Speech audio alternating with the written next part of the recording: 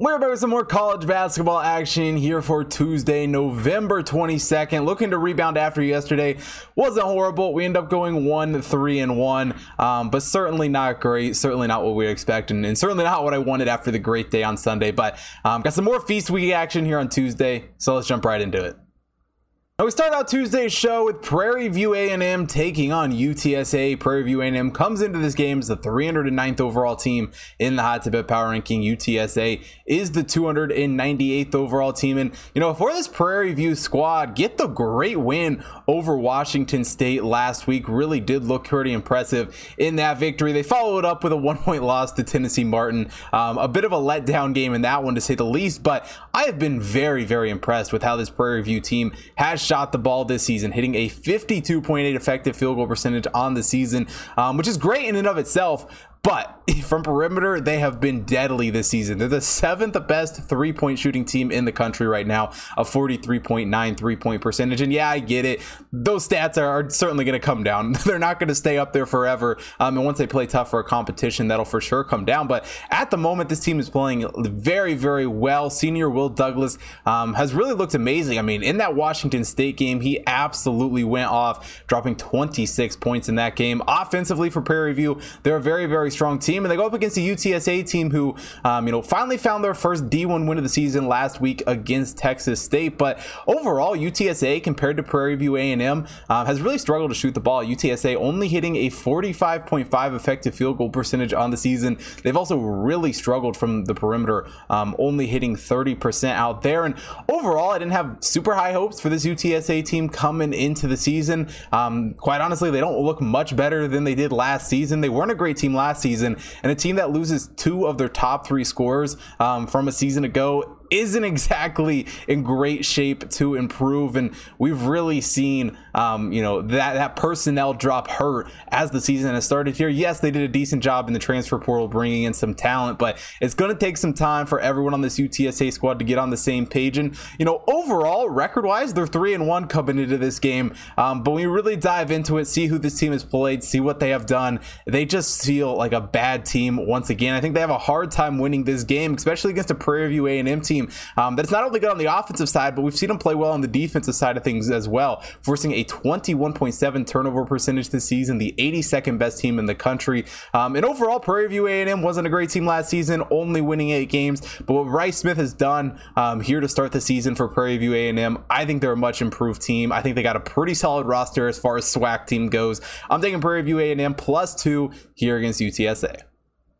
Now we head down to Mexico for the Cancun Classic. Liberty taking on Northwestern. Liberty comes into this one as the 97th overall team in the Hot Tip Power Ranking. Northwestern is the 85th overall team, and it's the Liberty squad that is certainly in desperate need of a win. Come into this game following a 4-point loss to Southern Miss in their last game, and they do have 2 wins on the season. Also a loss to Alabama earlier in the season. And when I say desperate, no one's that desperate in their 5th game of the season, but certainly here against Northwestern would be a huge win. And despite Northwestern being 4-0 coming into this game undefeated, this is certainly their toughest opponent thus far. It'll be their first opponent in the top 100 this season, and overall it's a Northwestern squad that has certainly struggled a little bit this season. I mean, one of my biggest concerns for Northwestern is the turnover department. They are turning the ball over on 19.7% of their possessions, and yes, defensively they are a pretty strong team. I mean, Northwestern 22nd in defensive efficiency coming into this game. Overall, their shot defense has been tremendous this season, holding their opponents to only a 39.2 effective field goal percentage on the season. But despite how well Northwestern's defense has played this season, Liberty has shot the ball fairly well, despite not having a great record. Offensively, Liberty has been a strong team, hitting 53.7 effective field goal percentages. They've also been pretty good from beyond the arc, hitting 35.4% of their threes.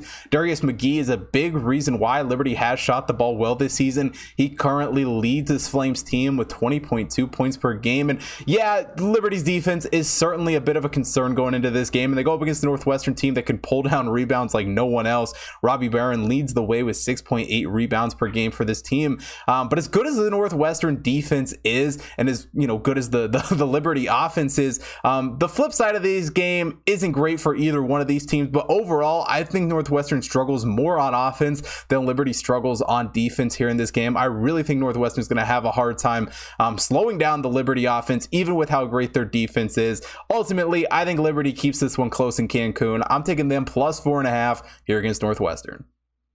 Before we get into the final game here for Tuesday, if you haven't already checked out the website, head over to hottipbets.com. We got college basketball, college football, NFL, NBA, NHL, UFC, horse racing picks being posted up there every single day. So make sure you go over there to check all of that out. Also, follow the Hot Tip Bets main account at Hot Tip Bets on Facebook, Instagram, Twitter, to stay up to date with everything that's being posted over there. Follow my personal accounts at Hot Tip Bets Chris on Instagram, TikTok, Twitter to stay up to date with everything that I'm doing and all the content that I'm putting out. And also follow me on BetStamp at Hot Tip Bets Chris to get a notification every single time I place a bet, which is especially important here for Feast Week. Weird recording schedules, and really just a lot of games going on. You want to get those notifications.